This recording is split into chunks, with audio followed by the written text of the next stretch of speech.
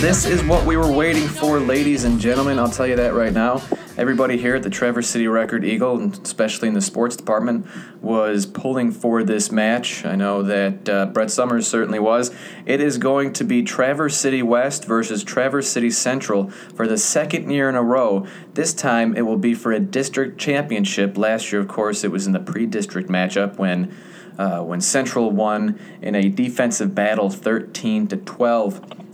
Brett, you were out at Frankfort tonight. Before we get to that game, I want to get your take on Central going in and upsetting. I would say it's an upset considering that Midland was coming in on an 8-game win streak. How do you feel about what Central did tonight and then the matchup against West next week? Well, I'll get into the latter a little bit first. I mean, talk about raising the stakes, right? 20 years of Central and West going at it since Traverse City split into the two high schools, and last year the first playoff matchup between those schools in history, and now the second, but in as you mentioned, for a district title. So that's going to be crazy. Crowd should rival the TC Patriot game, I would think. I would think so. I would hope so. And certainly should be another great contest. They seem to always be. And if this year's Patriot game, shows anything, a 2-point difference. Yeah, their last three games have been by a difference of 5 points. Last year in the TC Patriot game, it was 10-8. Then in the playoffs, it was 13-12. And then this year in the TC Patriot game, it was 29-27. Of course, that was on a late touchdown by Central when with West already in control of the game, and they were going to win that one. But it was still, in the end, a close game. Brett, I want to throw some numbers at you right here from Tobin Schwaneke. We've talked about him a lot. He had a big night, 21 carries, 117 yards. He also had a 30-yard run for a touchdown, and he threw for 106 yards and one touchdown. He did, however, have 2 interceptions. This kid seems to be really coming on late in the season. What do you think of him? Yeah, he's been really impressive, and the 2 interceptions, they don't necessarily worry me. I'm just a little surprised that he had them because he's been relatively clean all season long. But as you mentioned, Midland, 8-1 team, 8 wins in a row, the number 1 seed in this district. Central goes on the road and upsets them. They led 21-0 at one point. When I saw that score from Frankfort, I was just like, wow, okay. They came ready. They came to play. And Coach Sugars, even though I wasn't in the office running down that game, he did give me a call, and he said really it was a couple of costly turnovers late in the fourth quarter that gave Midland a short field for their first score. Then they kicked an onside kick and recovered it and scored again. That kind of got them back into it. But, yeah, Schwaneke's just been week in and week out of late extremely consistent. The 100-plus yards rushing, the 100-plus yards passing, putting up the touchdowns. I think he's just getting more and more comfortable as the season goes on, being in being the focal point of that offense. Now, I'm going to have to call you out on something right now, and you're probably not going to be too happy about it, but you did pick West and Midland Dow. That was going to be your upset special. You picked that on 7-4's Jimmy John's Corner. I don't really want to give them a plug, but I kind of have to bring that up. They weren't even close to being upset tonight. They won 49-19, and we're back to that team that we saw in weeks 1 through 8. They had that deflating 24-9 loss to Coldwater, ending their hopes for a 9-0 season. But like I said, they were steady, methodical. They had a rushing game that went for 350 yards. Eric Labonte rushed for 124 and 3 touchdowns on 9 carries. Pulowski was good, and Josh Dean, he picked up the yards that Andrew Campbell was usually putting up. He had a 47-yard touchdown and finished with 61 yards. You said you were expecting an upset. Did you expect West to come out like this? Well, let's straighten the record out a little bit. That was my upset alert. That I didn't That didn't mean I was picking Midland Dow to win this game. I believe I prefaced that upset alert by saying West was the better team. West should win this game, but I was concerned about them coming in. No concern pretty early on in this one, or any concern that was there evaporated pretty quickly. And I mean, that's exactly what West needed to do. They needed to come out, take control right away, and show, not only to people on the outside, but if there was any doubt within, that last week was a hiccup and they were over it and ready to go. And so, kudos to them. I mean, Dow is a 7-win team. They hung with Midland in week 9. Now, granted, Midland was a team that West steamrolled, but that was week 1, and everybody was kind of wondering, like, okay, what was the deal with Midland in week 1? Were they just not ready for the season to kick off, or is there a game-winning streak immaterial just because West is that much better? Kudos to the Titans. They took care of business. They avoided any kind of upset. They never let it get to a point where it could have been one. And now you're playing for some hardware against your rivals. So it's a new week. I mean, really, nothing now even really seems like it matters, just because of how incredible this matchup is going to be next week and everything that is on the line with it. I'm going to put you on the spot again. Prediction for next week: are we looking at another game with some offense like we saw in the first week, or do we think this is going to be another defensive battle in both of the games that we saw last year? No, I think it's going to be another. I think we're going to see some scoring again this time. The consistency that Central has shown over the course of the season, including against some good teams, some really good teams that they lost to, but they still put up numbers. They put up numbers against West already this year, so I don't see a difference there. And I think West, kind of reestablished itself offensively this week. So I expect it to be a numbers-filled game, which will make it, not that to say a defensive battle wouldn't be fun to watch, but, if you're talking about going back and forth into the 20s and 30s next week, that would be pretty incredible. As far as a prediction on, who's going to win, I'm going to save that one for a little later in the week. It'll come, but I'm not going to give it tonight. That's a smart move, my friend. A couple more things that I want to go over in that game. Sam DeKuyper did what I said he needed to do in our podcast from Tuesday. He was 5 for 7 for 71 yards and 2 touchdowns, both of those to Ryan Hayes, one from 9 yards. He probably heard you. He said, Brendan said I need to play well, so I probably should. Cool. I'm taking credit for that if you're going to give it to me. He also, the 2 touchdowns, both to Hayes, like I said, 9 yards and 20 yards. The 20-yard one was just a beautiful pass where it floated over the defender's helmet and right into Hayes' arms. It was really nice. He also had no interceptions, which was big. This playoff win is just the second in the program's history. West's last postseason victory came in 2004. That was a 27-23 decision over East Kentwood. West lost the following week to Rockford, which we all know has been a thorn in the side of the Titans for the better part of a decade, ending their season 7 times, and that includes 2004. So West is going to go back to Thurlby next week. The Titans will host the Trojans, which is a switch from last year's playoff meeting when Central played host, and like I said, won 13-12. Brett, let's move on to the game that you covered tonight. You saw Griffin Kelly get 22 carries. So how nice was that to see him, not be shackled, like you said, by Stapleton?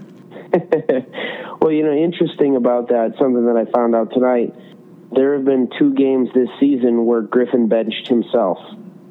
Yeah, I read that. I was so surprised. Yeah, it was not Stapleton calling off the dogs. It was Griffin Kelly being completely unselfish and coming to the sideline and saying, you guys don't need me out there anymore. Let the other guys play, which that's pretty incredible. That's humble. Yeah. Coming from a high school kid who,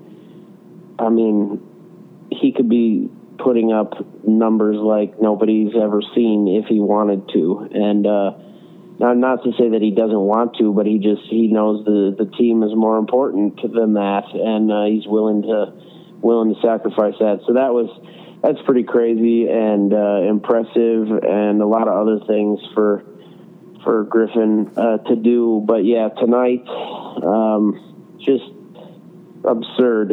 He had over 120 yards rushing on just the 4 carries that reached the end zone. Right, and 257 overall, and I think he had 5 scores overall, correct? Yep, 5. Yeah, his first touchdown was actually through the air on a 16-yard screen pass from Kirk Myers. That was actually 3rd and goal from the 16-yard line. That was the first score of the ball game, and things started out poorly for Newberry from the beginning.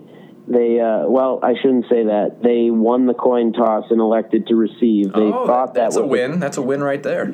They thought that was a positive, except then they muffed the opening kickoff, and I forget who was returning the ball, but he tried to get away and run backwards from Frankfort's kick team, and they ended up starting off on the opening possession, 1st down and 10 from the 1-yard line.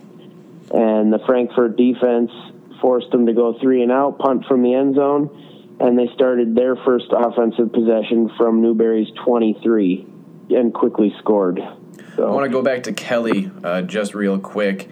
Another telling thing about his character was how much credit he was giving to his offensive line. Talking to him after the game, did you kind of get that humility from him? Oh, yeah, no doubt. I mean, the offensive line was the first thing, that he mentioned, and he said, he talked about how much he loves running behind those guys, and he said flat out, he's like, I get all the credit, but they do all the hard work. He pretty much said anybody could line up back here and have lanes to run through. And that actually was on display tonight. When Kelly did come out of the game, you had Xander Stockdale rip off a 60-yard run in the 4th quarter on what I think may have been his only carry of the game. Connor Smith had a 30-yard touchdown run in the 4th quarter. Peyton Schindler came in and played quarterback and had a couple of nice runs. And so, I mean, the ground game was working for everybody. I think 447 rushing yards for the team and over 500 yards of offense, because I believe Kirk Myers threw for 80 yards. So just an outstanding offensive performance. But it was really all the way around. Coach Stapleton, I thought he was talking about Griffin's number when I started talking to him, and he said, what the big number was. I thought he meant how many yards Kelly rushed for, but it was actually the defensive number. They only gave up 124 yards of offense to Newberry. That's where my next question comes from. That potent offense combined with that suffocating defense, does Frankfort have enough to make a run to Ford Field? Yeah, I mean, I think you talk once. Should they reach a regional, which they'll probably have to go through a 10-0 Gaylord St. Mary team next week, but Gaylord St. Mary plays tomorrow, so that's pending. But that seems the likely matchup.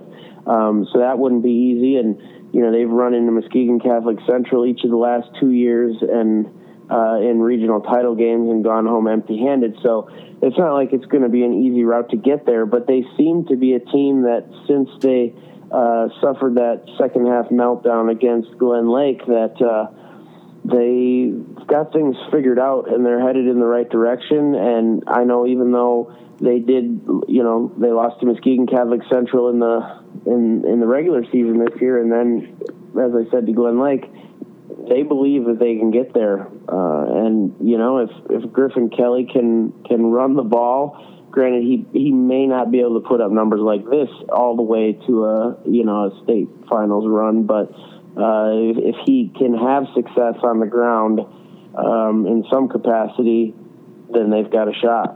All right, Brett, I want to thank you. I know that it's close to 1:30 in the morning right now, but I really do appreciate you taking the time to call in. Go get some sleep. Hey, it's no trouble at all. We love our listeners. That we do, very much so. So, all right, you have a good night and get some sleep. All right, thanks a lot, man. We are joined now in the studio by Mr. James Cook. He made his way back from Boyne City, and here we are sitting at close to 1:30 and still talking football for some reason, but this is our job, and all three of us tend to love our job pretty much.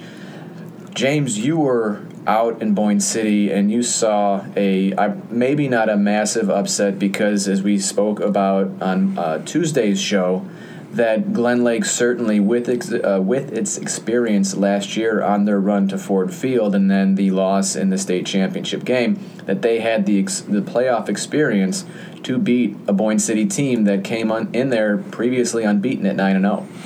Yeah, and Jerry Andrews was talking about this after the game. He said that even the kids who didn't get to play necessarily in the playoff run last year got an extra 5 games or 5 weeks worth of practice. So almost essentially an extra half a season of experience and practice, during the playoff run last year. And you saw, they had at least 3 sophomores starting on that defense, which was really impressive today. So there were some players that did not get that trip last year, but still managed to come out and play big in this game. Yeah, and there would have been guys that were up on the varsity last year, but during the playoff run, maybe as freshmen or sophomores, but didn't play. They were probably just scout players and practice players and stuff like that. But they got that extra 5 weeks of practice, which that's invaluable. Coming into this game, I thought this was probably one of the toughest 1 versus 4 matchups, maybe even in the state. I don't know. Yeah, probably. The thing that struck me is that, St. Francis, I think, got the easier draw as the 2 seed. Mm-hmm. If you're a conspiracy theorist, you could almost say that maybe they threw that game against Boyne. Yeah, that's what they must have done. Yeah. Do you think they didn't want to see Glen Lake again? No, I don't know. We're not saying that they threw the game. That, believe me, we're not saying that. But were they happy they didn't get Glen Lake? It's very fortuitous that it turned out this way. I like the vocabulary there, James. Facing Calumet in the first round is much different than facing either Boyne or Glen Lake. You got Calumet is a team that Glen Lake beat in the 3rd round of the playoffs last year up in Calumet. But that team is completely different this year. They lost 21 out of 22 starters and are a whole new different team that I think that St. Francis tomorrow will handily beat, I think. Yeah. And setting up the rematch with Glen Lake. What's great is that this podcast, it's Saturday morning right now, so this podcast is going to be coming out at, I think, 6:30, 7 o'clock in the morning. So, yeah, we're less than 12 hours away right now from a kickoff at Thurlby Field between St. Francis and Calumet. Unfortunately, we cannot predict the future and tell you who's going to win that game, but I think both you and I, and if Brett was here, we'd be pretty confident that it would be St. Francis. Yeah, I think I can predict the future on that one. Okay, well, yeah. Can you predict the lottery numbers for tomorrow or in a couple of days? It would be great. I wish. Yeah. I wish. And you'll be in Elk Rapids tomorrow. That I will, yes. I'll be out there, or later today, actually. So it's not tomorrow, it's now today. I think Elk Rapids has a good shot against Ishpeming Westwood. They're a surprising team this year, and we've talked about this, and people who listen to this from Elk Rapids probably are getting tired of me saying the surprising Elk Rapids team. At this point, they're not surprising anymore. What they're doing is they're coming in with a lot of experienced players who were young players and took their lumps, as we've said, and now they've got a chance to win a game and move in for a district championship. And they get a home game, and which has got to be nice. That's a nice bonus for the regular season that they had. And hopefully I think you're going to get to see a good game there. I hope. Westwood has the better record, but Elk Rapids got the home game by virtue of playoff points, which means that, assuming that the playoff system points are working the way they are, means Elk Rapids played a tougher schedule than Westwood did. All right, we've got a few other games. We saw Central Lake roll to a 10-0 record in the Division I district in 8-player football. They defeated Mesick 36-14. The Trojans, pretty much, they stuck to their game. They ran the ball, and then ran at them some more, and then ran it again. They passed the ball 2 times for a total of 4 yards. But one of those passes was a touchdown to Skylar Spangler. So Spangler was, he was a workhorse tonight. 28 times he rushed the ball. He's usually around 25 to 30 rushes a game. It seems like he had 198 yards and 3 touchdowns. Like I said, he also had that receiving touchdown.